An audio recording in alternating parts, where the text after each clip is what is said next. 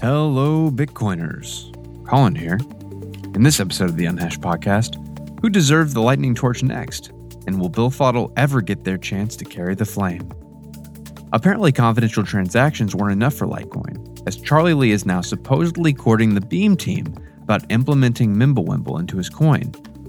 What new flashy tech will Satoshilite suggest implementing next? And if you are so sure that no one noticed that coin-breaking bug in your protocol, does that mean no one gives a shit about your coin anymore anyway? Find out the answers to these and other questions in this week's episode of the Unhashed Podcast. See you on the other side.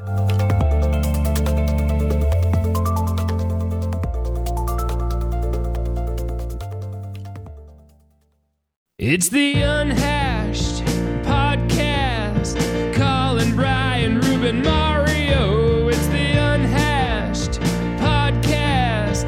Telling everything that they know about the world of Bitcoin. The world of Bitcoin. Where they don't trust, they verify. You can fork yourself if you don't abide. Talking whales and bear whales.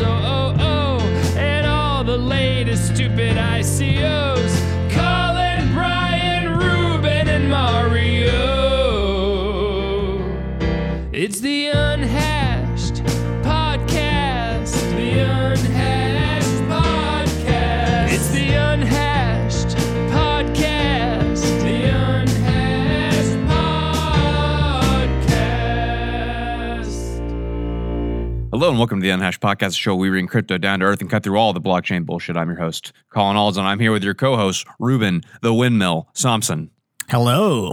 And your other co-host, Mario, the Maple Leaf, the Gib, the Jib, Jibney. Hi, everyone. And my brother, Brian, the Belt Buckle Alts. Howdy. Well, everybody, we're back again, as usual, one more week. And man, oh man, there are so many news items this week, so much so that we had to cut some of them just to make our hour and 15 minutes of time left we have to record here. But we're going to get to those next week, probably.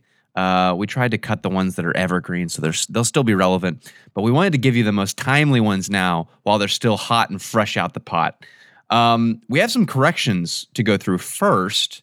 And I'm going to let Mario go through those since they were mostly brought to his attention more than they were brought to ours. So go ahead, Mario. Well, first of all, I'd just like to say thanks for getting feedback for the first time. So thank you guys for listening. But first thing we heard back was from Explore Kryptoni on Twitter. Reached out to us and took a bit of issue with how we represented NEM in the last episode. One of the things that we talked about, if you'd heard, was that we kind of got in a bit of debate amongst ourselves about whether or not the project was a scam, and Tony wanted to point out that perhaps we might have represented the cryptocurrency and the community in not so favorable a way, and that we had misinterpreted some facts. So he wanted to point out that about a third of existing funds are locked in multi-sigs, and these are community funds, and that the creators of the NEM project. The multi-signature signers, they don't agree to put any money into the foundation before the community votes based on some proof of stake system, and that the project's curated by 3 devs, that they hold about 100 million XEM each, but they've never sold more than 1 million. So they haven't kind of cashed out, seems to be the argument here. And that he wanted to draw a distinction between the developers and kind of founders of the project and the foundation, and that it seems as though we might have been conflating the founders of the project and the kind of main developers who are kind of driving it forward, and the foundation itself. So yeah, I mean, do you guys think that that changes your analysis at all of how we represented it? Does this mean that when I was talking about the community should sell instead of sending them their Zim, they actually already have the XEM locked up, and that when he was requesting 165 million, he was just asking the community to unlock it for him? Is that kind of what was going on there? No, so I think there's like 3 main developers that have like a large portion of the Zim in circulation, and they have nothing to do with the foundation. And then there was even the person that sent us this feedback sent us a link to a tweet. We'll put it in the show notes. But the gist of it the tweet was from one of these developers saying basically that he didn't like the foundation. The Twitter handle is at Jaguar0625, quote, "Yet more drama from the foundation that has no impact on the actual development. Hint, most developers don't work for the foundation." So he seems to be at odds with the foundation, and which I think if we want to roll back the clock and look at Bitcoin and the Bitcoin Foundation, there's definitely some similar tensions there. So just so that we're fair.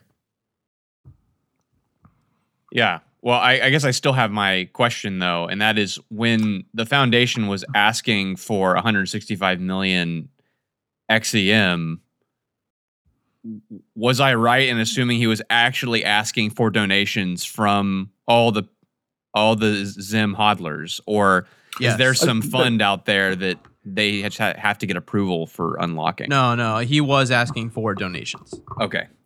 Yeah. So your comment on that someone's probably better off selling than donating to the foundation is probably still right. And I don't think that the feedback from Tony here was taking issue with that. I think the point he's trying to make here is that we might be making judgments on the founders and developers of the project, which might be based on actions of the foundation, which is a separate entity, which, is a worthwhile thing to highlight. I mean, it's hard to really determine like to what degree they're separate or not, but I'm sure they are. Not everybody's behind the foundation, obviously, and they're probably not in full power, but it certainly seems like they're in control of things.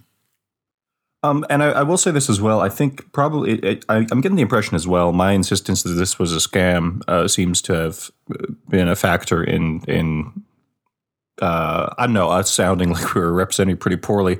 I am still going to stand by that, though. By the way, even if these 3 core developers have been acting as responsibly as they can and haven't cashed out their large amounts of money, that's great. It seems like, if that's how they're behaving and they're kind of trying not to be affiliated with what they see as, corrupt action of the foundation, they can still be acting well as individuals. But I am going to stand by the idea that the concept as a whole is a scam, since it's still both a bad business idea and something designed to take in a tremendous amount of money from people. I mean, I hope that actually, I hope that addresses at least some of Tony's concerns, but I am still going to stand by my analysis of the project as a whole. Yeah, I mean, we don't have to fully agree with it, but I think it's good that we highlighted the other side of the debate, so to speak. In full disclosure, Crypto Tony or Explore Crypto, I believe, if I recall correctly, he was actually the first person to review the Billfodl on YouTube. So thanks to him for that, but also grain of salt. I guess we have sort of a mutual interest there, so it's worth noting that as well. Whatever you take it to mean. He did say in his feedback that he no longer really follows the project and doesn't really care about it anymore, but just wanted to correct the facts. So. Yep. Yeah, don't. All right. So thanks so much for the feedback there, Tony. And then we had another bit of slight correction from another member of the community. Adam Gibson let us know that we had missed Monero when we were talking about projects that have implemented confidential transactions. And I thought this was an interesting comment because as some of you may recall, last time we were talking about Litecoin adding confidential transactions, and then we're trying to think off the top of our heads, what other projects have that implemented? And we didn't list Monero. Now, that was me speaking at the time, and I didn't list it because I know that Monero accomplishes very, very much the same thing that confidential transactions does, but I was under the impression that it does so through a slightly different method. Now, Ruben, are you able to explain this one in a bit more detail? I am now, after a lengthy back and forth with Adam Gibson and even Adam Beck was chiming in. Now I understand Monero a little bit better. Still, there are lots of questions that I have about like how the exact confidential transactions are implemented, but and they also changed it again with the bulletproof. So I my information is also not entirely up to date. Basically, they're kind of like second incarnation or like the first time they added confidential transactions. They did something called ring CT. And it's kind of a combination of ring signatures, which kind of makes it like a non-interactive coin join kind of setup, plus confidential transactions. So I would say yes, Adam Gibson was absolutely right. It does have confidential transactions, although not exactly in the same shape as we've seen it in something like Liquid, but it's fairly similar. Okay. All right. Thanks very much, Adam. We appreciate that. And then the last item on our corrections leads into our first news story, which is about our big story from last week, the QuadrigaCX drama. And actually, it's just more like the next next two stories. I guess we removed some of them. We had like 4 stories here about Quadriga, but I guess we've moved 2 of them. There's a lot going on. Yeah. So number one, the Quadriga drama has now spilled over into crypto Twitter, with Peter Todd taking the writer of the original analysis piece we covered by Proof of Research to task about some of the claims he made in the write-up, specifically about how the exchange should have managed customer deposits and withdrawals and how best to manage its UTXOs. So I think Mario, were you the one that posted this story? Yeah, I can get into this one, right? So you start us off. Right. So last time we talked about this blog post. It was originally on Medium, and then it got moved to a personal blog about an author who had claimed that through analysis of withdrawal transactions, he claims to have determined that there was no cold storage, and that the exchange was effectively running a Ponzi scheme, was just paying withdrawals with recently deposited funds. Now, the main thing we got to correct here is that even if that's true, even if withdrawals were being paid with recently made deposits, that doesn't necessarily indicate a Ponzi scheme. Peter Todd was trying to point out that that's actually just kind of normal, responsible behavior on behalf of exchanges, because essentially if you have a whole bunch of coins locked up in cold storage, you want to mess with them as little as possible. You don't want to be constantly topping off your cold storage or withdrawing from it. I guess depositing to cold storage isn't a big thing, but you don't want to be frequently withdrawing from your cold storage, because that starts to defeat the purpose of having it there. So if you can keep most of your funds in cold storage and your withdrawals and deposits are roughly equal on an exchange, then it kind of makes sense, even for an honest exchange with full reserves, to pay withdrawals with recently made deposits. So it seems as though the author of that blog post may still be correct. It's still possible, but it seems as though there is not at this time enough evidence to make that kind of assertion with high probability. Yeah, but the other point that he was making was that they were delaying the withdrawals until they had enough deposits to honor the withdrawal. Right, yeah. And that was something that Peter Todd seemed to kind of just be ignoring. Well, now that is a point, I guess, in favor of the Ponzi scheme theory, but is not as conclusive as is made out to be. There are a few possible innocent explanations for that. First of all, when the CEO died, it's possible that it's just going to take them some time and they will find the cold storage. That's, I'm not holding my breath on that one, but that's possible. And in that situation, if people only had access to hot wallets and not the cold storage yet, they might have had to do that. They might have had to, delay withdrawals until recent deposits came in. And so I guess it's a point. The fact that there were delayed withdrawals because they had to wait for deposits indicates a lack of access to cold storage, but is not an indication that the cold storage doesn't exist.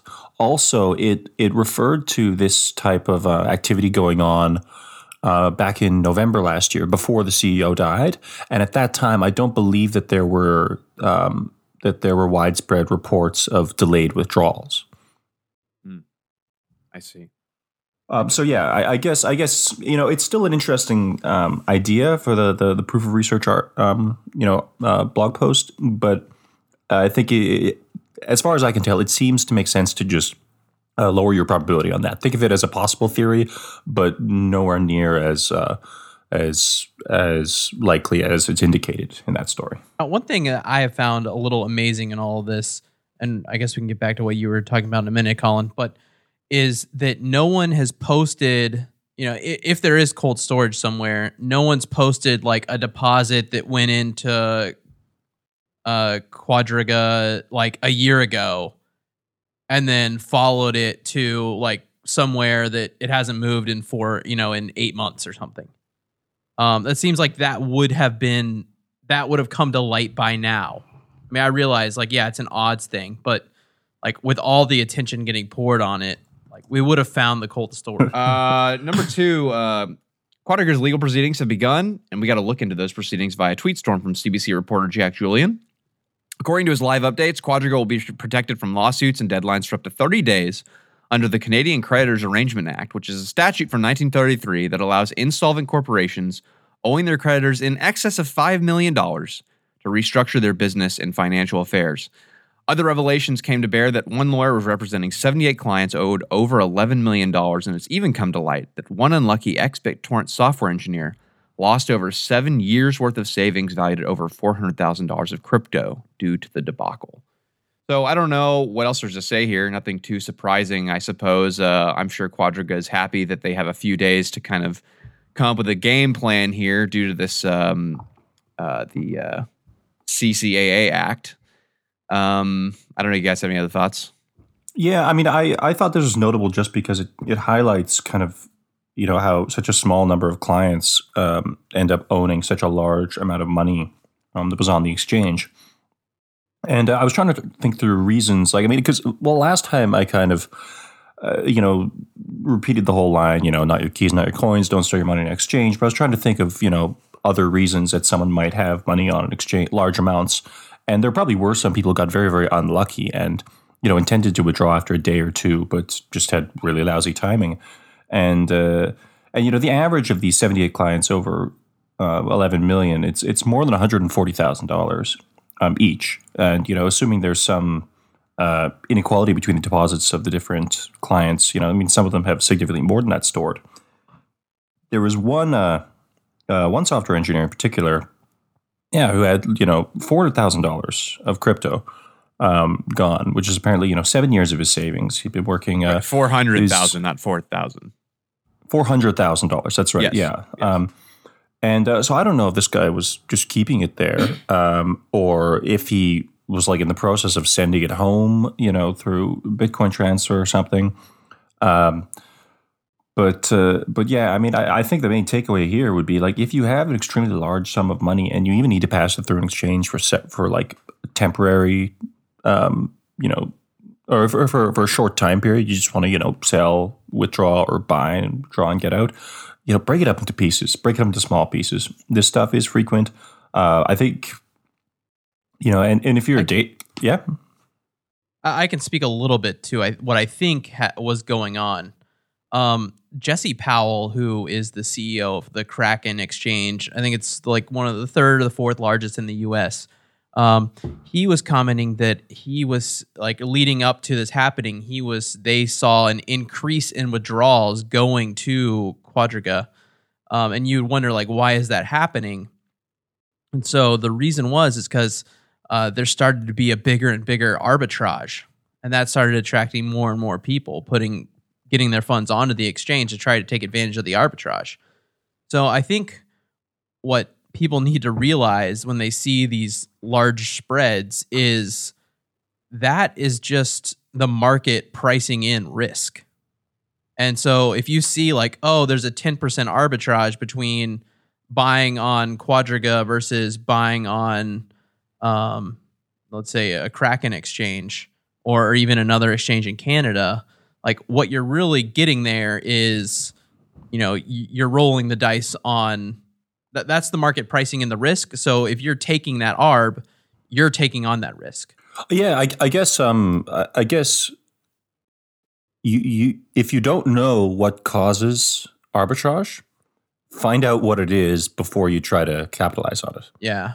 It doesn't have to be risk, I want to say, but risk, it could be one of the reasons. Yeah. Yeah. I mean, like, we were living in South Korea for the kimchi premium, and those were Yeah. and That's there just was volume, there were some right? hefty premiums. Well, that wasn't volume. That was volume was a big part of it, but it was also the capital control laws in Korea. Now, that's not necessarily risk. That's just the fact that it's really hard to get fiat out of the country. Now, if you understand that and can find a way around that issue, then you can still make money off of the arbitrage.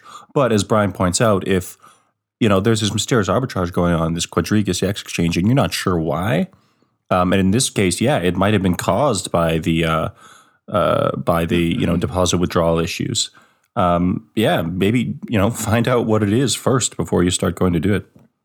Yeah, like if the only way that people are able to get money out of Quadriga for that period of time was cash in Canadian dollars, then that is necessarily going to depress the price of Bitcoin. I think it was the other way around. Actually, I think that people had trouble with cash withdrawals. Right, they had banking issues. Yeah, I think that came first. They did have that getting fuel caught up. I was just giving an example. Right. Yeah. Going to happen.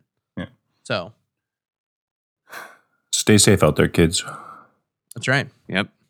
Number 3.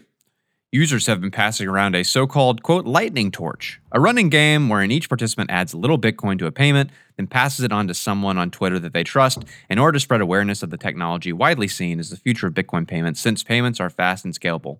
But perhaps most surprising is that the latest person to carry this torch is none other than Twitter CEO Jack Dorsey. That was when we wrote this. It's now, it went on to Liz Stark and then to Samson, and then Samson sent it to someone. I don't remember who he sent it to. Through space.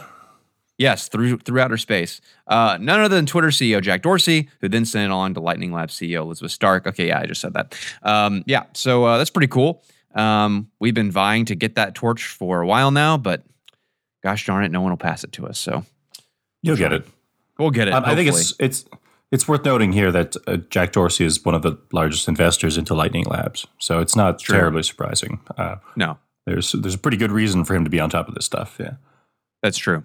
It's a good point. Yeah. And actually, recently, I believe this was just today or yesterday. Like he, as a result of this, of him possessing a Lightning Torch, there's a podcast by Stefan Livera who wanted to get Jack on to talk about his interest in Lightning Network, and I believe that just came out. It was Stephen Livera's podcast, and he had both Jack Dorsey and Elizabeth Stark on.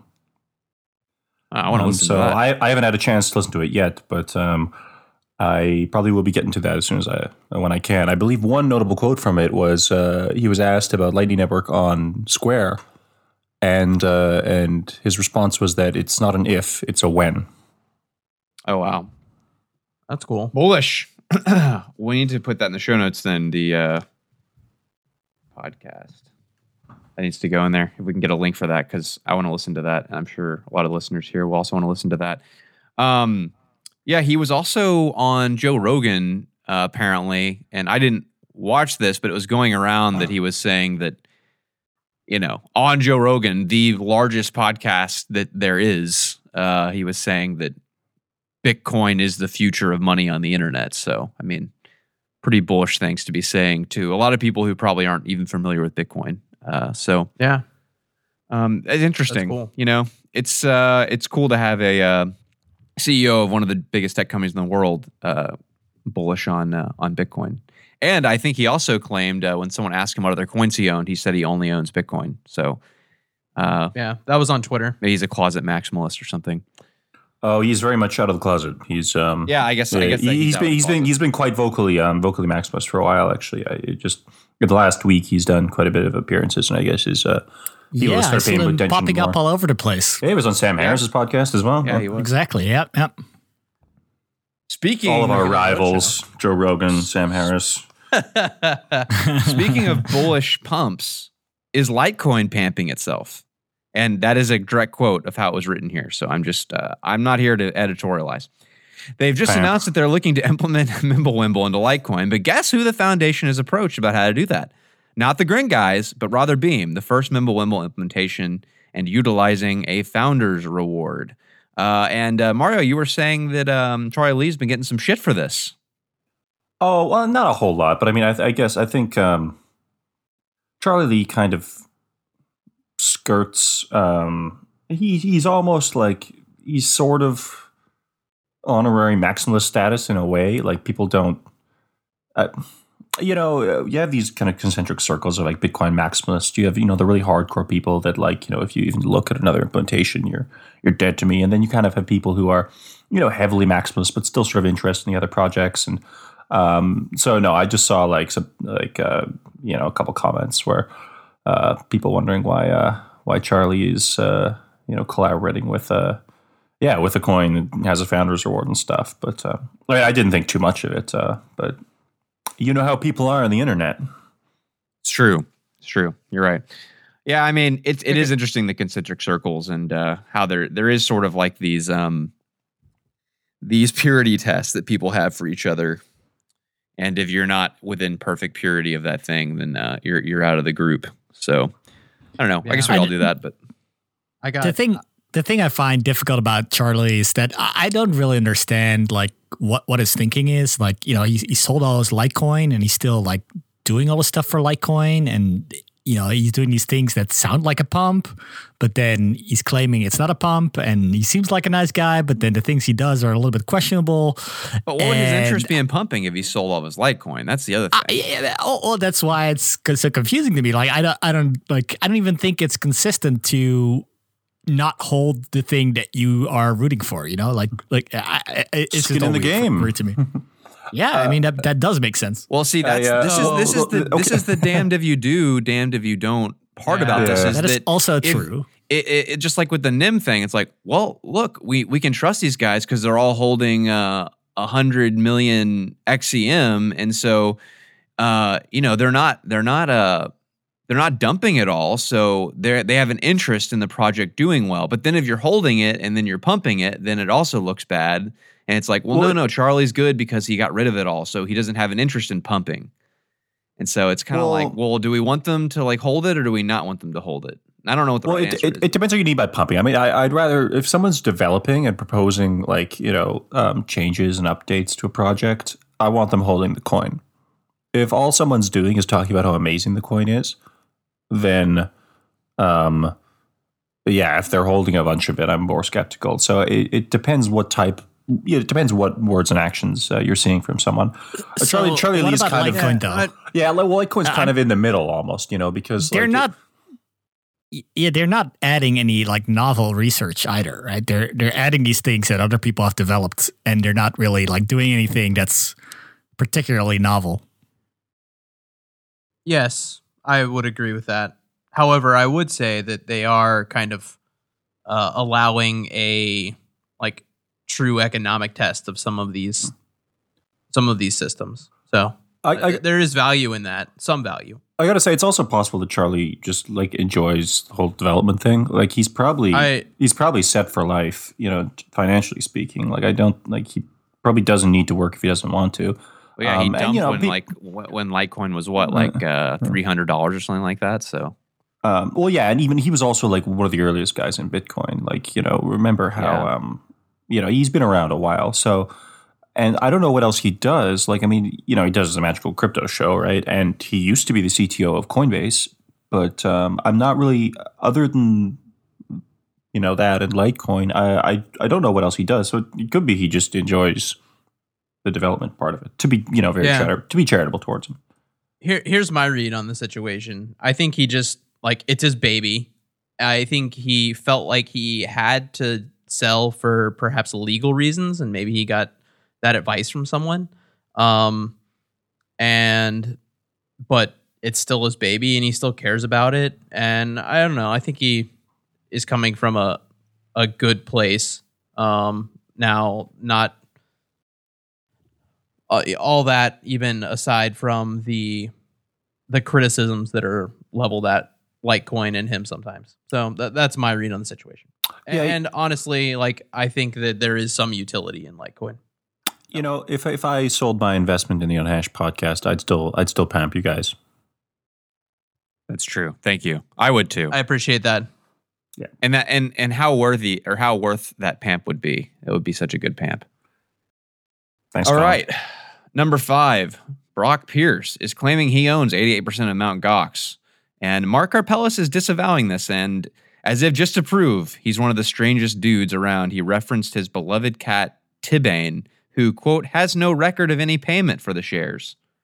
So, Colin, I want to stop you right there because I was gonna correct you, but I let you make this mistake on the show. Tibanne is his cat's name, but it's also his company's name, so it actually made sense. He wasn't talking about his cats. Okay, I just read what's written. Wait, hold up. You don't know that, That's my Ruben. fault. You don't know that, Ruben. He might have been referencing his cat. His cat definitely has no record of any payment for the shares. That is also true. Like the tweet makes sense on both fronts. All right, well, there's a little bit more here. So according to Forex Crunch, quote, to gain ownership of Mt. Gox, Pierce called up Karpeles and purchased his 88% stake in exchange for 1 BTC through an entity called Sunlot. He bought the other 12% from Stellar Ripple co-founder Jed McCaleb for another 1 BTC. His immediate goal is to use a legal process called Civil Rehabilitation Plan to ensure that victims of the Mt. Gox hack are paid a fair share of what has become more than $1 billion in assets. This rehabilitation plan is called the Gox Rising Project. I gotta tell you, this just sounds like so much bullshit to me. And I don't know what he's up to. How do you pay 2 Bitcoins for Mt. Gox? That seems very cheap. Yeah, and also Jed McCaleb got a way better deal than Karpeles did. Yeah, that's true. 1 Bitcoin for 88%, 1 Bitcoin for 12%. Yeah. Wait, wasn't Brock Pierce going to turn Puerto Rico into a blockchain utopia? I thought that was what happened to that? Did that not happen? There's a hilarious video where the natives were trying to kick him out because he was just sounds like invading in their space or something. I guess they succeeded because he's now idea. Pretending he bought Mt. Gox. This is also the same guy who at the EOS fundraising seminar said that EOS was going to change everything everywhere or something. He had some ridiculous statement like that. At least he wasn't overselling it. They asked him what EOS was, and he said, right. EOS is everything. Yeah, that's right. Yeah. What is EOS? It's everything. It's everything. So, what isn't EOS? That's the question. That's the better question. What is it not? And the answer to that is nothing. Nothing. Because it's everything. Yeah. So it can't. So the thing it's not is nothing. So to wrap up, everybody's getting their money back. You had your money lost. Don't worry, it's guys. Coming back. Good guys. You're in good hands. It's fine, yeah. Brock Pierce, mighty duck extraordinaire. Yeah. First kid. This is the first kid we're talking about. Yeah. The weird part about this is that they're already they're already in the civil rehabilitation. So everyone was going to get their money back. As much money as they could get back in BTC already. So I don't really know what Wait. Other than you mean just being in slippery, fiat currency, what is right? Brock? What? What do you mean they already get their money back? They don't get their BTC back. They get their money back based on the value in Japanese yen at the time. Yes. It went down. That is not okay. So they got paid back the trust that was set up had X amount of Bitcoin left. That they recovered, right? And since the price spiked so high, they were already able to pay everybody back the price in yen that they were owed, when it went under. So that part has already been, that BTC has already been sold and the yen has been repaid. Okay.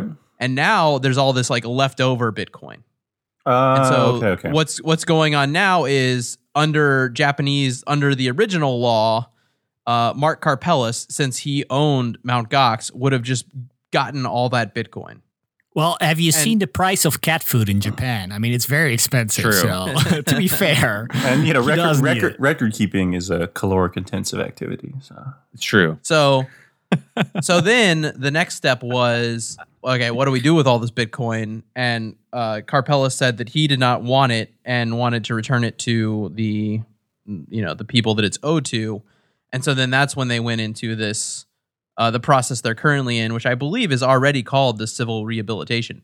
And they're if you have a claim, you can submit it and then get your Bitcoin back. The prorated for how much they can give you. I think you're going to get a third or a quarter of what you put in, but you get something. Huh. Yeah, that's pretty nice of him. Yeah. So I'm not sure what like advantage Brock thinks he's going to get or be giving people by buying it, or if he's just going to take it. I have no idea. He's going to Maybe return. he just wants attention. Yeah, there's that. I was going to say he gets to revive Mt. Gox, though. I mean, because if there's anything you want to do is to revive a besmirched exchange back to its former glory. I think the name could still hold some value. Like, people know the name. I don't think a reboot of Mt. Gox would be a bad idea. That's like saying I want to like name my new U.S. Party the Nazi Party because it has great name recognition. Like I just don't know if that argument like stands up. Like I think it's more akin to like Blockbuster. Like how much is like the Blockbuster name worth? It's probably worth something. Or Enron. It's not worthless. I wonder who owns Blockbuster. I don't know, because like I think it's definitely not Hitler. I think my analogy is better though, because all the name recognition with Mt. Gox is with fraud and like poor handling of funds. It is among the people currently that's just in the community, and people kind of know the history, but they might end up like reviving it and being like, we're like the original Bitcoin exchange, the first one that ever existed, longest running, and they might just use that kind of marketing angle. I don't know. I don't think it's still a good running. idea, but technically, oh god, no, I don't think so. But like, no, you never know what they're going to claim if they bring it back, right? Yeah. Still to this day, people are trading ghost Mt. Gox coins. Oh, nice. Yeah. Just very secretive. Wait, was there a Mt. Gox coin? Actually. No, I don't think so. Oh, you're just. Oh, okay. Okay, I see what you're saying. Maybe he wants to revert it to its real roots and then turn it back into Magic: The Gathering online exchange. That is where I was gonna go. Yes, that would be cool. Yes. All right, we figured it out. We're on to you, Brock Pierce. I'm all for Keep it that. up. Yeah, save. It'll be the Magic first the honest Gathering. thing Brock Pierce ever did. Yeah. Other than saving All right. Puerto Rico, of course. And create everything. I just want to see. I want to see Brock Pierce collaborate with the Fire Festival guy when he gets out of jail. I feel like they could do something really. They could create like the ultimate scam, and it would be awesome. All right, Well, number 6. We could. ZCash disclosed they had a counterfeiting vulnerability. It took them 8 months to fix the bug since they chose to hide the fix inside a feature upgrade. Zuko Wilcox, CEO and founder of the ZCash company, said he didn't think the bug was exploited because, quote, very few people knew the cryptography well enough to have discovered and exploited it, close quote. That being said, he also conceded they, quote, cannot be absolutely certain that the vulnerability wasn't exploited. Ouch. Yep. Well, that's the news. So basically, this bug had been in Zcash for a very long time. And, I find it hilarious, like that he says that, oh, not many people have looked at this, so don't worry, nobody actually found the bug because nobody's looking. I mean, that's like the worst type of security, where you just assume people haven't noticed. But Ruben, like, is a problem really a problem if you don't notice it? Well, I guess not. No, but like I also like it kind of says that like no one gives a shit about my project. Like, don't worry, there was no one looking at this code because no one cares. I don't know. Like, is that seems like a horrible line? He says nobody knew. He says nobody knew the cryptography well enough. More so implying that it's just super complicated and not many people actually can wrap their heads around it. Which also means that it's prone to mistakes and vulnerabilities because so few people have looked at it, so few people can comprehend it. So if something's wrong, like who's going to notice? So I think it's more of a complexity issue than it's a people not caring issue. I remember when this issue got brought up about the tapes from the ceremony. I remember when it got brought up. I mean, this has been like 4 or 5 months ago. It was a long time ago. Yeah, that was Peter Todd tweeting about it. Yeah, and I messaged someone that I know at the I guess the company or the foundation. I'm not really sure which. And didn't get a response. So now I guess I know why. That's the potting ceremony files were actually related to the bug. So basically, if you had those files, you could get some numbers from the file basically that would allow you to utilize this exploit. And yeah, Peter Todd was tweeting about it, like asking like, hey, where are these files? You guys used to have these files hosted. Nobody seems to have a copy. I'm asking the ZCash Foundation or ZCash company, sorry, and they don't seem to have it anymore. What the hell is going on? And Zuko was actually giving him like some shit for it, saying like, oh, this is not such a big deal. We just lost it. Don't worry about it. Everything's fine. Right? And then now it turns out everything wasn't fine. So that's kind of funny. So one of the things we glossed over was that they cannot be certain that the vulnerability wasn't exploited, and the reason for that is because when they created their upgrade, they basically everybody needs to update their UTXOs, and in order to do that, you needed to basically disclose how many coins you had before switching over to the new system.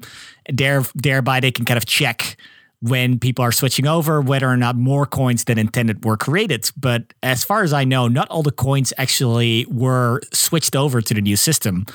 So it's still possible that some of these old coins cannot be claimed. Oh. So kind of like when these blockchains move like from Ethereum to their own chain, like if you don't do it within a certain window, you're just SOL, like that type. So it could potentially be a fractional reserve between the old ZCash and the new ZCash, basically. Oh, okay. But like if you own coins on old ZCash and you didn't move them, are they just poof gone now? So it could be the case, I believe, and I'm not, it's hard to find the exact details about this. So I guess we'll be correcting it next week if I'm wrong. But from what I understand is that if you try to move them now, then maybe at some point there will still be coins left, but the limit has been reached, and that means that the bug was exploited, and now the last people who didn't move don't get their coins. Okay, so it's like if someone exploited, then it's like a game of musical chairs. Think of it. Think of it as the fractional reserve, and you got to get your money off the exchange before everyone else does. Yeah, it's like a bank run, basically. Yeah. Yeah. Okay. Is it safe to say that this defense, I don't want to call it a defense. Is it safe to say that this response to this bug is basically the code equivalent of if a tree falls in the forest and there's no one there to hear it, did it really make a sound? Well, I don't know if it's exactly the same, but definitely it comes close to that, I'd say. And I mean, it's kind of like being celebrated that the bug wasn't exploited, and it's like, oh, great, you found the bug, amazing, like that's kind of how they're trying to how they're trying to portray it. But like the fact that this is they don't know that it wasn't exploited, so it's definitely a premature celebration, and it always will be. Well, I do think it's likely that if it was exploited, it would have been exploited for a significant enough amount for it to have been noticed by now. So that's kind of like how you can say like, yeah, it's likely. Or, if it was like exploited in like a very modest amount, then yeah, it could go unnoticed. If the hacker thought that was smarter or something, then it's possible. Well, yeah, the bigger, like the more concerning thing here is not the actual bug itself. I think it's just the insights it gives us into the attitudes and procedures behind the ZCash project.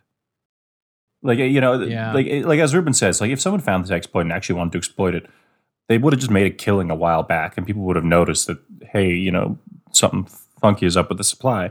So yeah, they probably didn't exploit it. But if the response is kind of like, well, there weren't too many people who understand it and probably wasn't noticed, if that's their attitude towards bugs like these, I'd say the chances of something like this happening again and again in the future are high.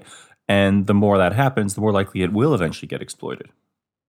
And think about this. I mean, I totally agree with you, Mario, but that also means that like they were sitting on this bug for 8 months. So they basically had the potential to exploit this bug, and it would even be anonymous. Like if Zuko went out and exploited this bug, nobody could have found out that it was him who did it. So it's like he just had like free steal ZCash card in his pocket basically all this time. So you're also trusting them not to exploit whatever bug was found and disclosed to them.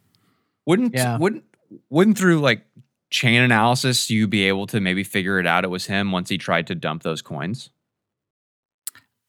I mean, it depends on how smart he is. Like if he does it the right way, then I don't think so. Especially the whole point about Zcash being that it's, not traceable. So yeah.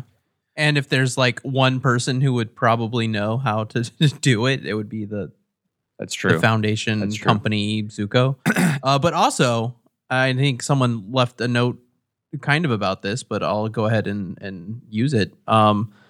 They're not the only people who were using this code. So the Zcash project. So, I mean, Z Classic and then Bitcoin Private. There's a number of forked coins that, I guess they even have, game theory wise, reason to, I'm not saying they did this. So, and I don't think they did, but they would have motive, I guess, to use it against other projects. Right. Yeah, that's a good point as well. If they're really crafty, they could introduce it, patch it up, and then, and then exploit it on the other projects. Yeah. They don't have to bother introducing it. It'll just happen. That's how it goes. So, they'll get a bug and then they get to abuse it if they want.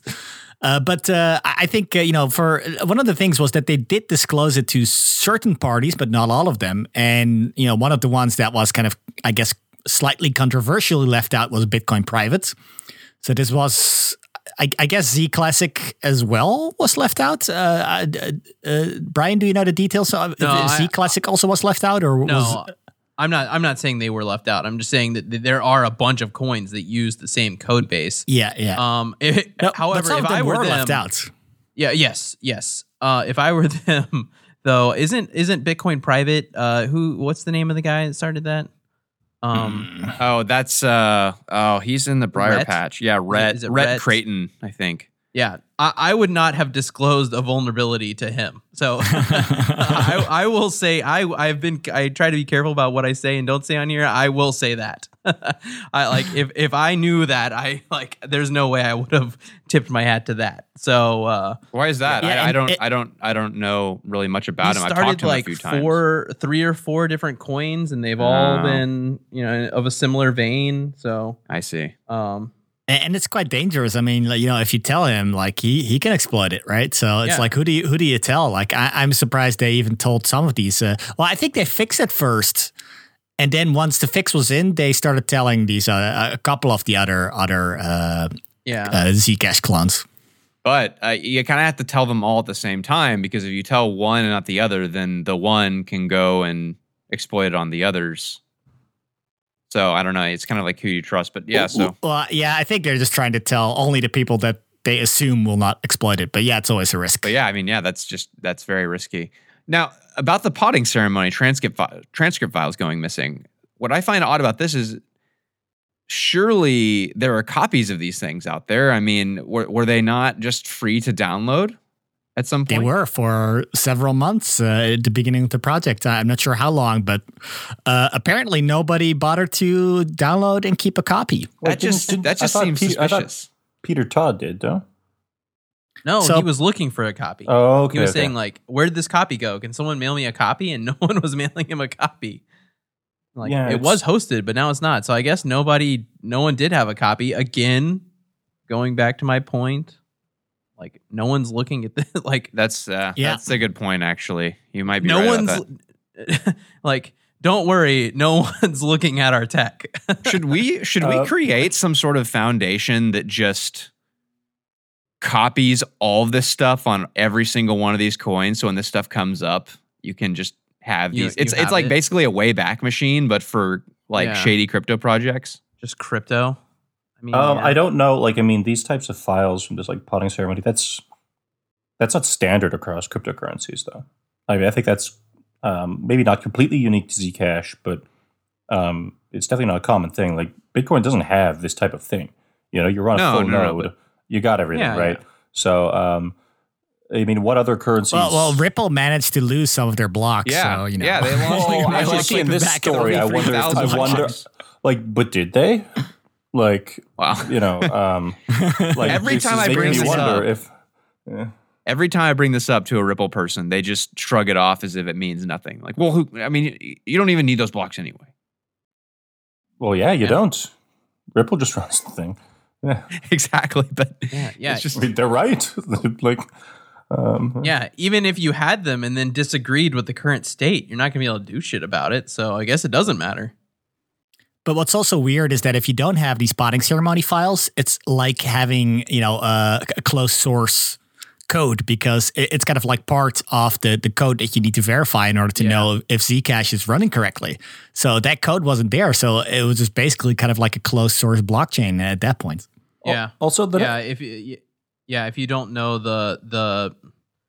if you can't follow the ceremony, then you just have to kind of trust that they didn't just create. I guess that they didn't do exactly what the bug allowed them to do and just be able to create Zcash anonymously. So, I mean, it's kind of 6 of one and half a dozen the other if you look at it that way. Yeah. I also notice how this shoddy,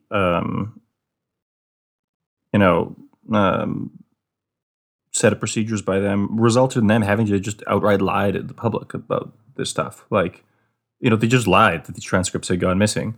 The next time there's something like this, like, people aren't going to believe them. Yeah. I would say that they didn't have to do it that way. They could have just pushed a quick fix, just like we saw with the Bitcoin vulnerability that was discovered, and there was a vulnerability that got discovered in Bitcoin Cash that it was responsibly disclosed, and then they responded. So again, the major problem here isn't that one of these bugs arose in the first place. It's the whole kind of response to it, and kind of how much it unveils about how the projects run. Yeah, and I think there will always be bugs. I think it was Peter Todd, but it might have been JW Weatherman. He was on What Bitcoin Did, one of the recent episodes, and they were discussing this about how,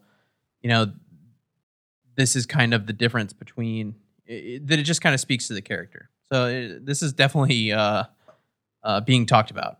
Yeah, that sounds like a Peter Todd episode. Yeah. One of the things I like about doing this show with you guys is that we talk in person, or not in person, but we talk about things we usually just read about. For example, I've never heard someone say J.W. Weatherman's name out loud, and I like that, Brian, you pronounced it Weatherman, because that made me think. That just made me imagine, him in front of a green screen, delivering his. You're imagining with the wolf mask, Chewbacca in front of the green screen, talking about what the weather's like in. Well, yeah, he's kind of explaining the problems with Zcash while there's a hurricane system, moving across the completely protected island of Puerto Rico thanks to blockchain. Yeah. It's all because of the low pressure that's developing in Kansas that's going to hold it offshore. So that's the problem. JW Weatherman, if you're out there, can you please let us know how to pronounce your name so that we can get it right or wrong? And whether it's rating tomorrow, please. Yes. Yeah. Thank you. That's awesome. We know you're listening. All right. Well, with that, guys, that's a wrap up for our weekly news. And that means it's time for ICO. My God, they're serious. Oh my God! They are serious. What was that laugh for? I just clicked he's never. I just clicked on the site for the first time. So what's the name of the site, Brian? Fitvitalik.io. Someone is paying I can't believe you guys haven't seen this one before. $45 a year to keep this site alive. So I thank you, sir, for. I just saw this the is picture. by far my favorite ICO. It's really hilarious. Now, Fit Vitalik. So in case everybody's wondering why we're laughing so hard, it's basically a website about getting Vitalik to get into shape, and has a bunch of these photoshopped images with Vitalik's head and these really buff men. So definitely check out the site fitvitalik.io. And it's just hilarious. Like they put a lot of effort into these photoshops. Like this is Let me read this for the listener. Because some people are much too busy thinking about our future, they've forgotten to think about theirs. We, the cryptocurrency community, have made it our mission to help one altruistic yet self-neglectful genius at a time. We're talking about Vitalik Buterin. I don't know how you guys have missed this one. This has been out for like 2 years or something. I've not seen this before. Oh yeah. I think I even used like these on Telegram. I used these chat emoticons that are like pictures from this ICO. You know what's great? There's a slider at the bottom, so you can slide and see the different images of Vitalik along his journey. He just gets more and more buff as you go on.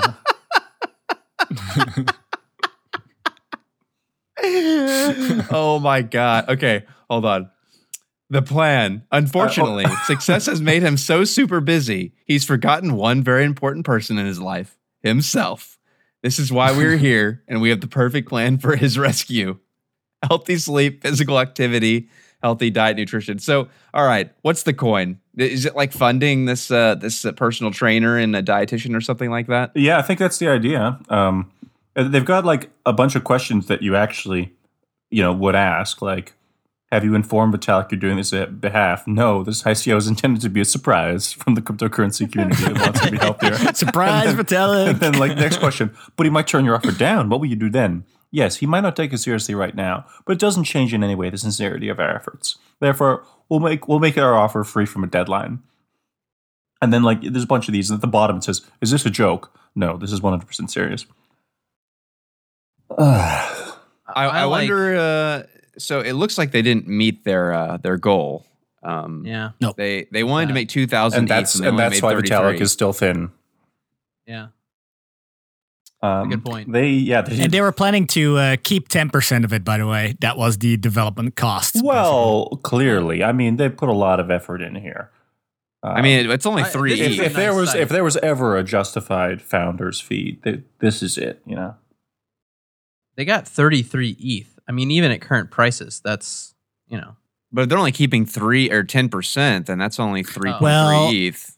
I mean, if they don't reach the funding thing, though, exactly, they didn't reach the goal. Like 60 ETH was their minimum goal, and they didn't reach it. So what's going to happen to the money? I don't know. I think they just get to keep it. What's the ticker for this? Is it FVT or something? I'm not sure, but I think it was traded on an exchange. I actually briefly looked at it, and it had like no volume.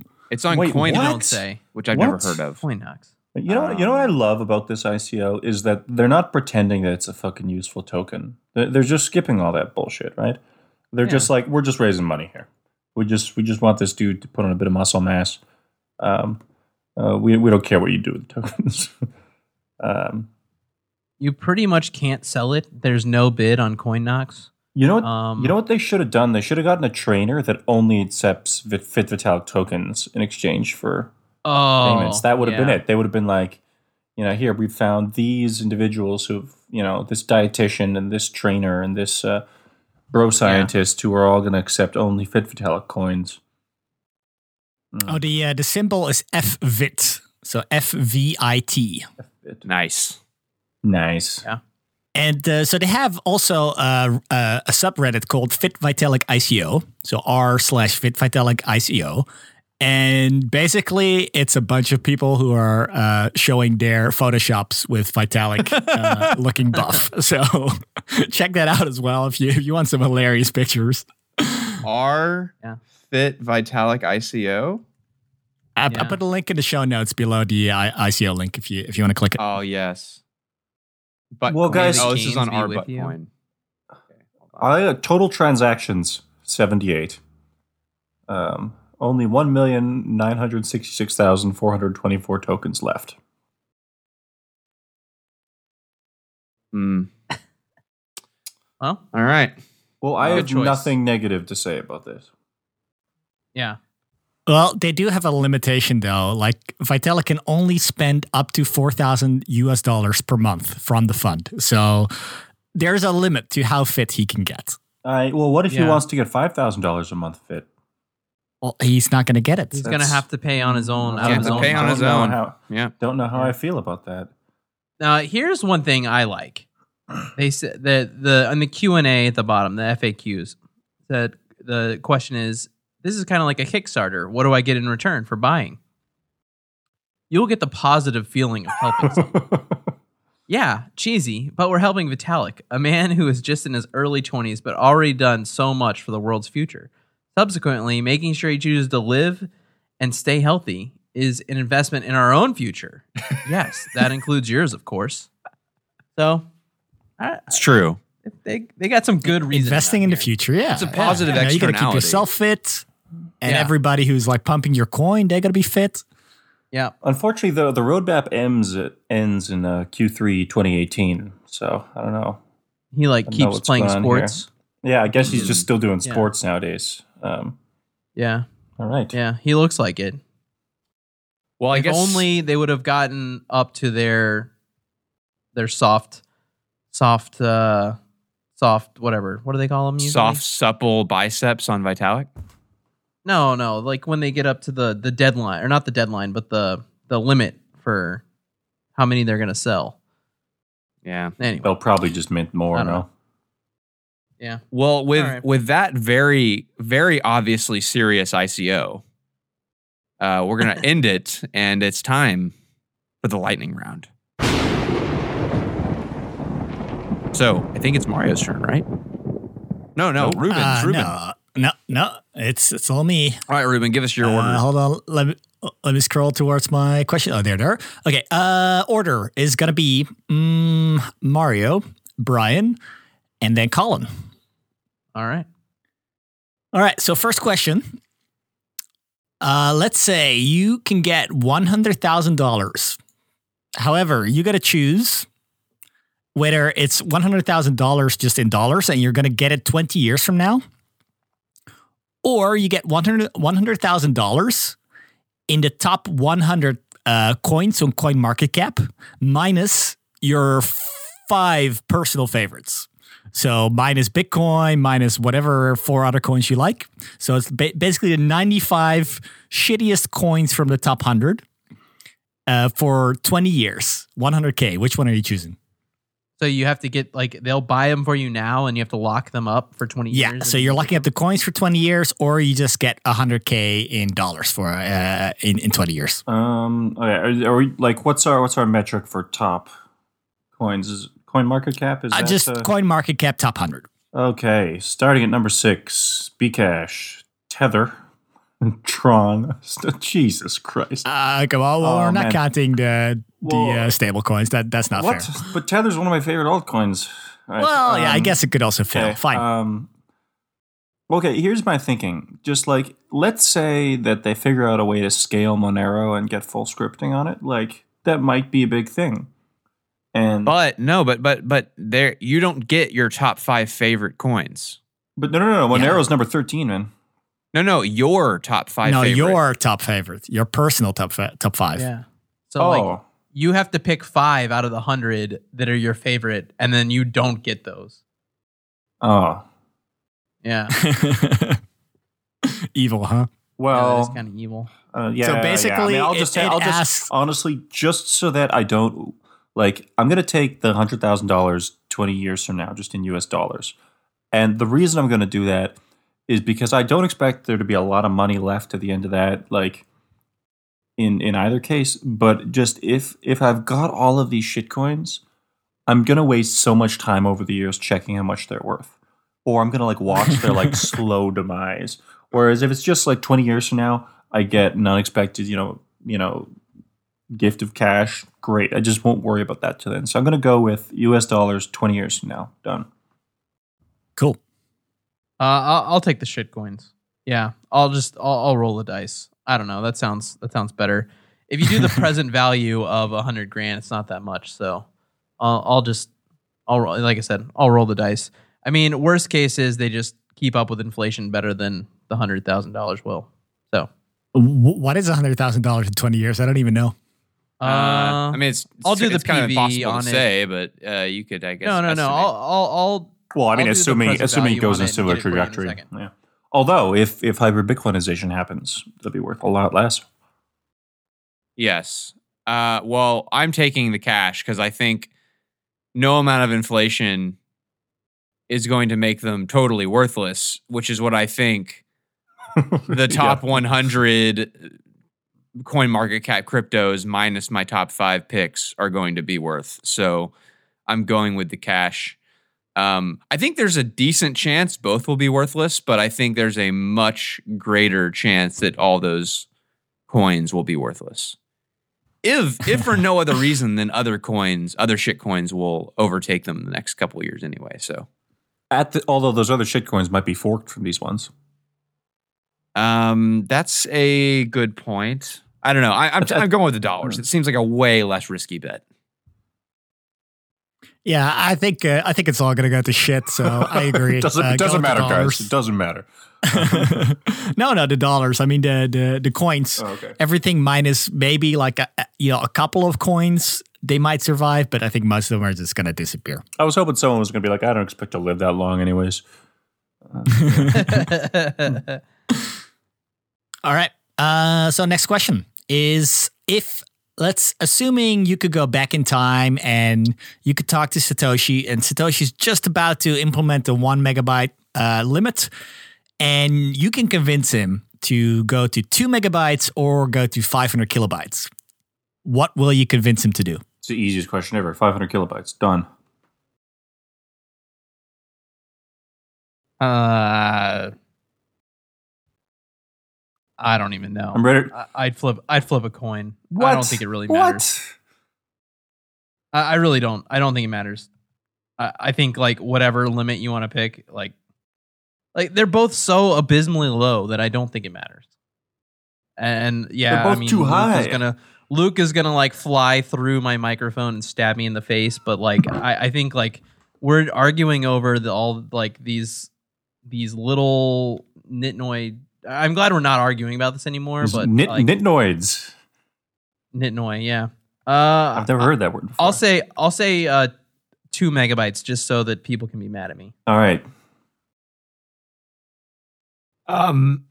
Colin?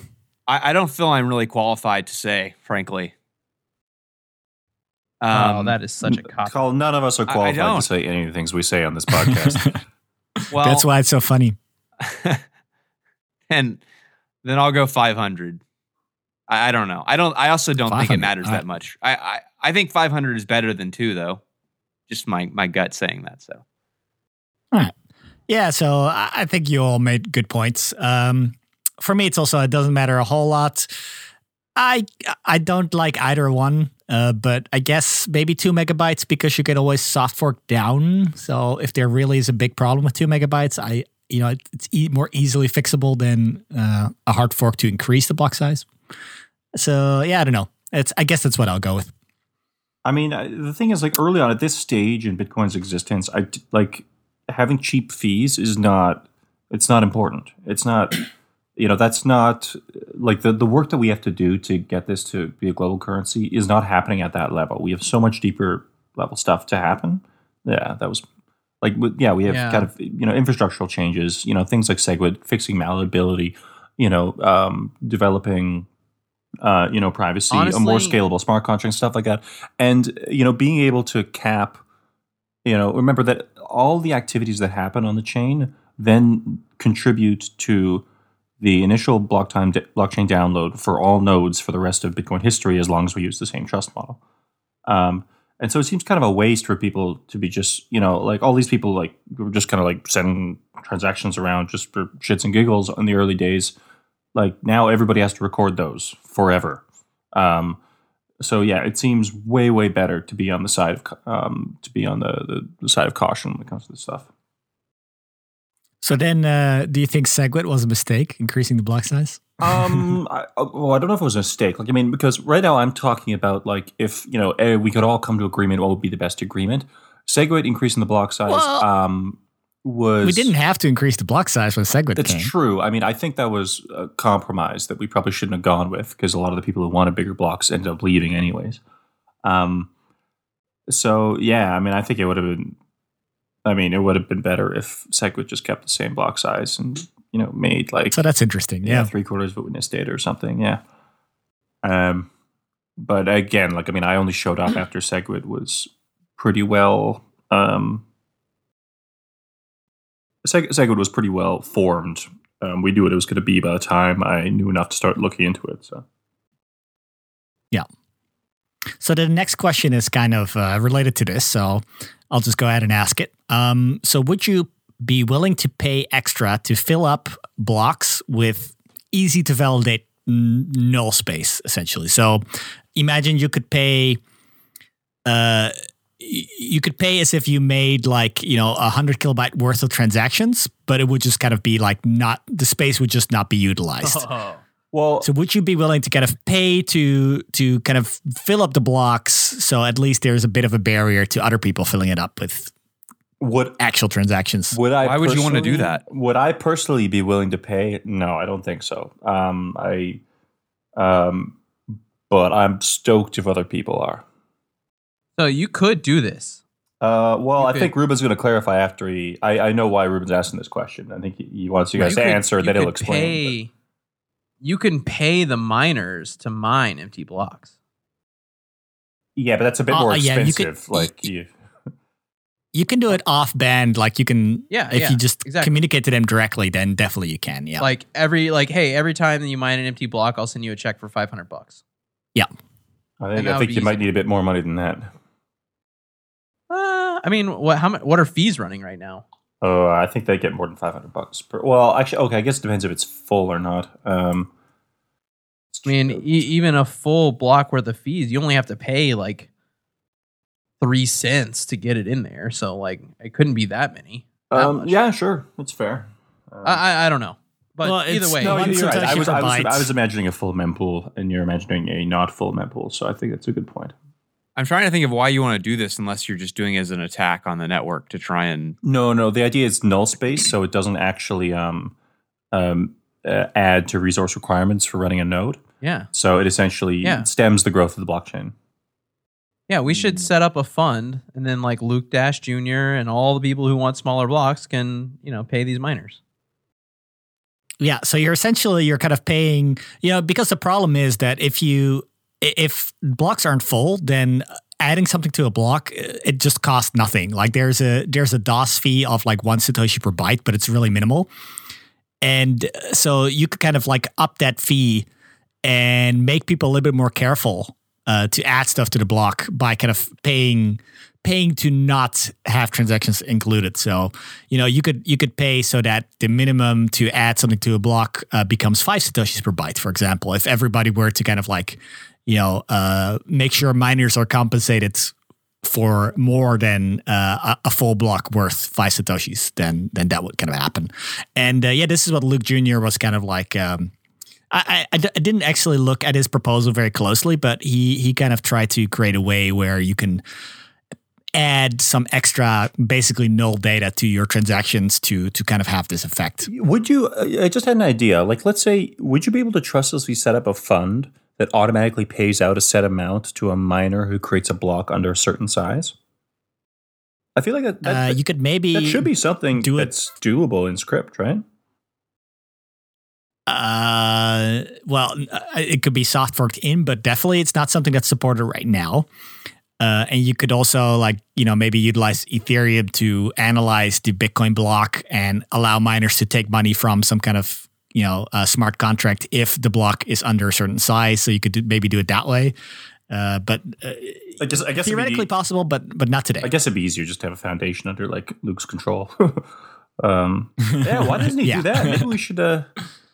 I'm gonna tweet at him. See if he thinks the idea. That might be better. Hey, dude, just pay miners every time the block isn't full. Yeah, because I think people would be pissed. The block is under. People would be pissed. I mean, it's the same as paying for a big transaction in there. Oh no, I don't think there's anything wrong with it. I think it's great. I'm just saying people would be pissed.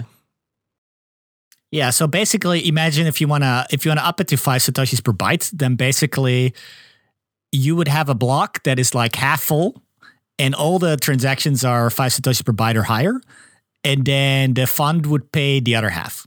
That will work. One of the problems here is that if you get a time of low traffic on Bitcoin, you'll essentially be paying miners out, and when it doesn't actually stop blockchain bloat. So I think you need some sort of conditions in there where you only pay, make the payout if there are a certain amount of transactions left over in the mempool. I think that's tricky because you can't really determine which of these transactions are bloat or necessary true. I guess or not. The miner could spam them. I think you just need an upper bound. You just say like, this is what I think transactions should be worth at the very least.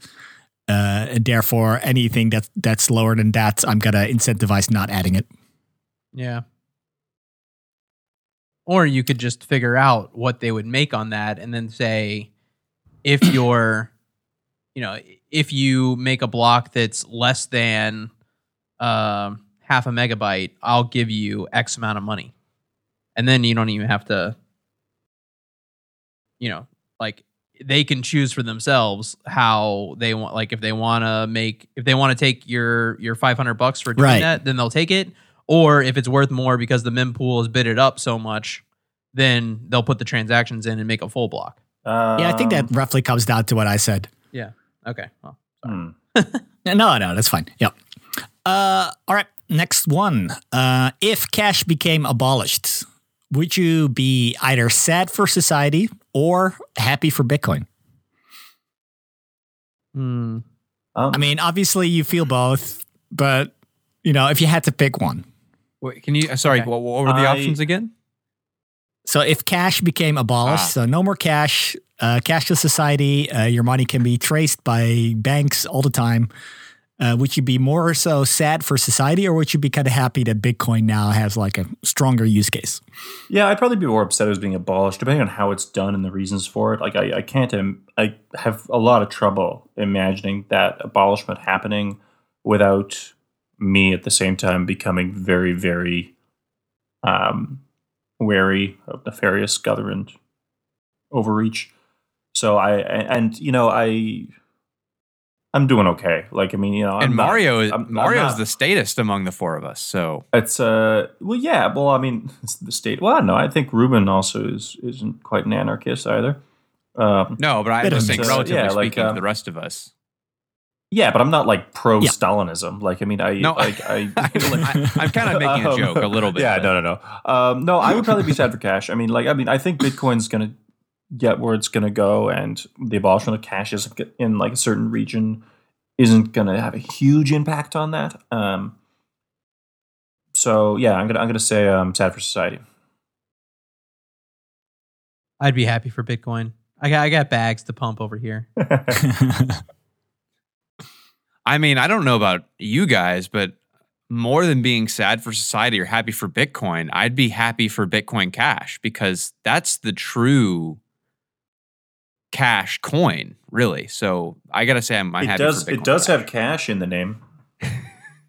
I mean, Colin, I don't know what you're talking about. I said Bitcoin. Obviously, I was talking about Bitcoin Cash. I mean, wasn't that clear? That's true. Yeah, I mean, you're right. That's the real Bitcoin. I'm sorry, yeah.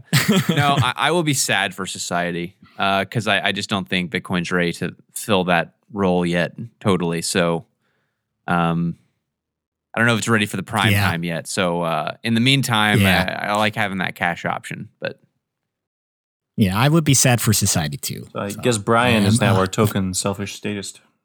Yeah, that's right. All right, another one that's government related. Let's see if I not mess this up. Would you prefer if governments would force everybody to pay a plastic tax to mitigate all the environmental damage that plastic does? Or would you rather that there's a voluntary tax that you can pay? So for any piece of plastic, you can just kind of opt into like paying extra. But not everybody's doing it. So, you're paying for it and you're doing your share, but your neighbor might not. And it's not fully fixing the plastic issue. You're just trying to make us fight, aren't you? I'm going to go with the mandatory tax. There's no such thing as a voluntary tax. It's not a tax.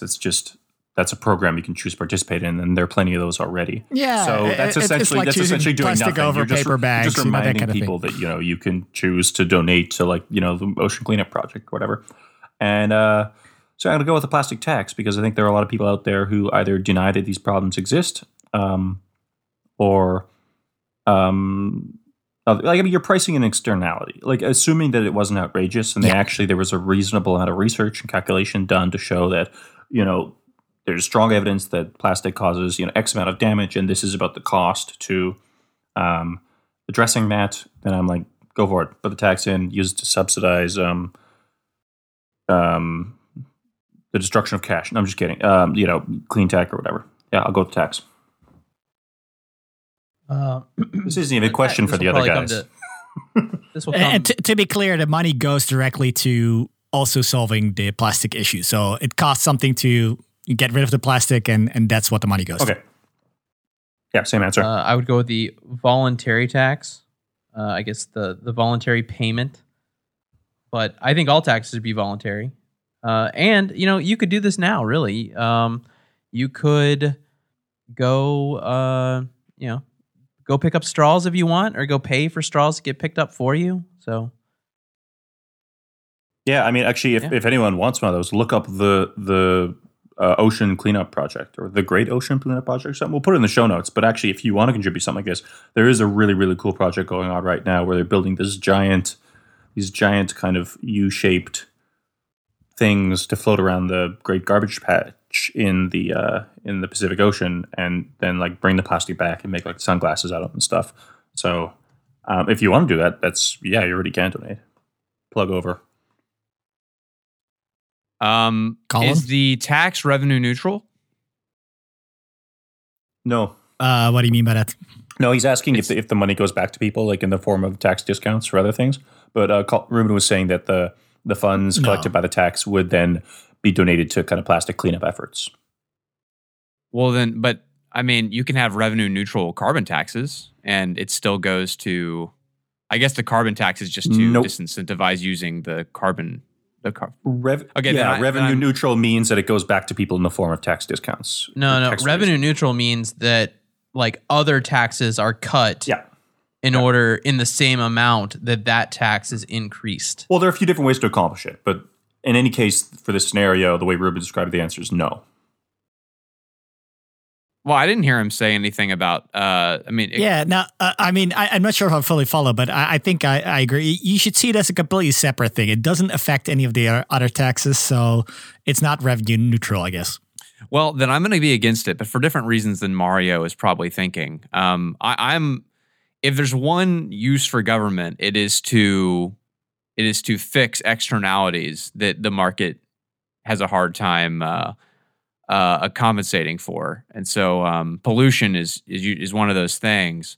But I just don't really have any faith that the government will be effective at using those funds to actually clean up any plastic. I think it'll just become a deadweight loss, and so I don't think that it will actually do any good. So I'm against it. So if it was revenue neutral, would you have been for it? Sure. Interesting. Because I have a feeling that it would be better used there, however poorly it would be used, than it would be for whatever other uses they have. I guess it might depend on what they were cutting. Ruben? I mean, the way I phrased the question, it was like, assume that they were gonna, use the money in a way that actually solves the problem, which I agree is maybe questionable. But no, I with that assumption, I definitely I think it's a reasonable idea to force everybody to pay the tax. As much as I prefer as little government interference as possible. Solving externalities is like Colin said. I agree. It's definitely the one thing that governments are good at, and I think that's exactly. Well, I don't know if I'd say they're good at it, but I would say that is their intended use case, and they have been good at it a time or two before, maybe, but. I don't know if generally they're very good. I'd say it's the best solution we currently have, and definitely also in that vein, I would hope for there to be other solutions in the future that I perhaps haven't thought of yet that allow us to do it better than just having the government force us. But at the moment, I don't see a better. Yeah, I don't know how you. Fix the externality of people like spewing CO2 out of their cars every day. You know, I don't know how. Well, you make an ICO out of it. Well, that's true. Yeah. Obvious. Well, that's the best way. Yeah. Yeah, everybody can own a bit of nature and get compensated for, I don't know, whatever, stuff like that. All right, next question. Should Litecoin add either confidential transactions or Mimblewimble? I don't really give a shit. They can do what they want. I have no strong opinion. Do I have to answer? I really don't care. Just give an answer. Oh, okay. Just pick one. Fine. All right, Mimblewimble, because I want to see how that would get added. Yeah, sure, Mimblewimble. Yeah, I'm going to say Mimblewimble. Why not? I'm going confidential transactions because I want to see how that works on code base that's really similar to Bitcoin, so we can see how that would turn out. I think you already can with Liquid. Yeah, it's hard to say. Like on one hand, like if you choose confidential transactions, then Litecoin stays closer to Bitcoin. So I kind of like that. But if you pick Mimblewimble, then they're doing a little bit more novel research. Hopefully, at least, well, there's a chance that it'll be a little bit more novel than what they're doing if they just added confidential transactions. So considering, I think Litecoin is its use case thus far has been to be as close to Bitcoin as possible, I'm going to go with confidential transactions. Yes, I was right. All right. And then the final question. And this is this is one that I think you guys are into, which is Sam Harris or Jordan Peterson. Oh, Sam Harris. Yeah. Definitely Sam Harris. I don't know if I've ever listened to Sam Harris. Really? Oh, he's great. Really? But so I guess I'll say Jordan Peterson because I've watched a couple of YouTube clips of him. Yeah, this one's easy. I'm definitely going Sam Harris. Yep. Yeah, definitely. Sam Harris is the right answer. And I think this is an interesting one for the listeners because I think a lot of people know Jordan Peterson more than they know Sam Harris, I feel. Probably in the Bitcoin community, yeah. Yeah, and I feel like Sam Harris is actually the more interesting one of the two. And I like Jordan Peterson too. But Sam Harris is really, it's got some spot on commentary and great podcast. So definitely that's the answer. Well, it's also an interesting question because there's like people like us who kind of like both of them, but like lean more towards one. But then if you're like a hardcore Jordan Peterson person, you like hate Sam Harris, I feel. Hello? Am I cut out or are you guys cut out? No, I'm here. We can hear you, Ruben. Yeah, we got you. Oh. I couldn't hear one bit there. I don't know what happened. You want to go ahead and call him? Well, I was just saying that I feel like if you're really hardcore Jordan Peterson fan, then those people tend to like really hate Sam Harris for some reason. I think it's because they like buy into his like Peterson's concept of like truth is only truth if enough people believe it is kind of thing. Oh yeah, and, he has. I think the truth. I think also a lot of the people, if you're into Jordan Peterson because you like his justification for religious belief, then you're not going to like Sam Harris because Sam Harris is a very, very outspoken atheist and kind of anti-religion advocate. So, but Peterson is really strange because he doesn't give like the normal justifications that like most religious apologists give, which so it like attracts a very specific kind of religious person, and like I would say a lot of Peterson's fans aren't necessarily religious. Like there's other reasons people like him, but it is interesting, like the kind of the dynamic between those two guys because they're like friends, I think, but they have like these audiences who are very like parts of each of their audiences like hate the other side a lot. So it's just a really weird situation. Yeah. It was interesting. I got to see the two of them speak in Vancouver when they came there, and I was surprised. You actually went? Oh yeah. I got to see their first ever kind of public conversation together, and cool. I was surprised at how divided the audience was. Like it was a bit more. One of the things that was kind of fun. There was a lot of energy in the room. People were really excited to see them, and like it was a full auditorium. It was a full theater, but then there was a lot of like cheering for one or the other. which I don't think really well suits the types of discussions they're supposed to have. Like, you want to be engaging with the other person as much as you can, not really scoring audience points. But I was quite surprised at, how much of a divide there was. And I think he actually made that comment. Sam Harris made that comment during the talk, and he said of all his public appearances, that was one where he noticed that the most. And I remember Jordan Peterson made some point that I didn't think made any sense, and he got a big cheer from one side of the room. And Sam Harris goes, I just heard from your side of the audience there, and now I have to try and figure out why they were applauding. It was it was an interesting thing to be a part of. But I think that both of them, I think they tend to have better discussions when they're not in front of a crowd. Yeah, I think that would detract a lot. So, yeah. Well, was that the last lightning round question, Ruben? That was the last one. All right. Well, with that, guys, we thank you for listening. You can find show notes for this episode as well as all the others on unhashedpodcast.com. You can follow, I think you can find all of our Twitter handles probably on the website. I don't know. I keep saying that, but I've never confirmed that, so I got to go look. Maybe we should add those. And you can follow us on Twitter at Unhashed Podcast. And I don't know if there's anything else to say. I guess we'll see you guys next time. Do we have a guest lined up? We keep saying we're going to get fluffy on here, but we have a maybe guest for next time. Okay. I don't think we should say anything. It'll be a surprise. All right. Which might be no one. Bum, bum, bum. Yeah. Okay. Well, I don't even know who that is, so I have an idea of who maybe you're referring to, but I guess I'll find out with the listeners at some point. So thanks for listening, and we hope you enjoyed the show. And we'll see you next week on Unhashed Podcast, show we bring crypto down to earth and cut through all the blockchain bullshit. We love you very much, and we bid you adieu. Goodbye.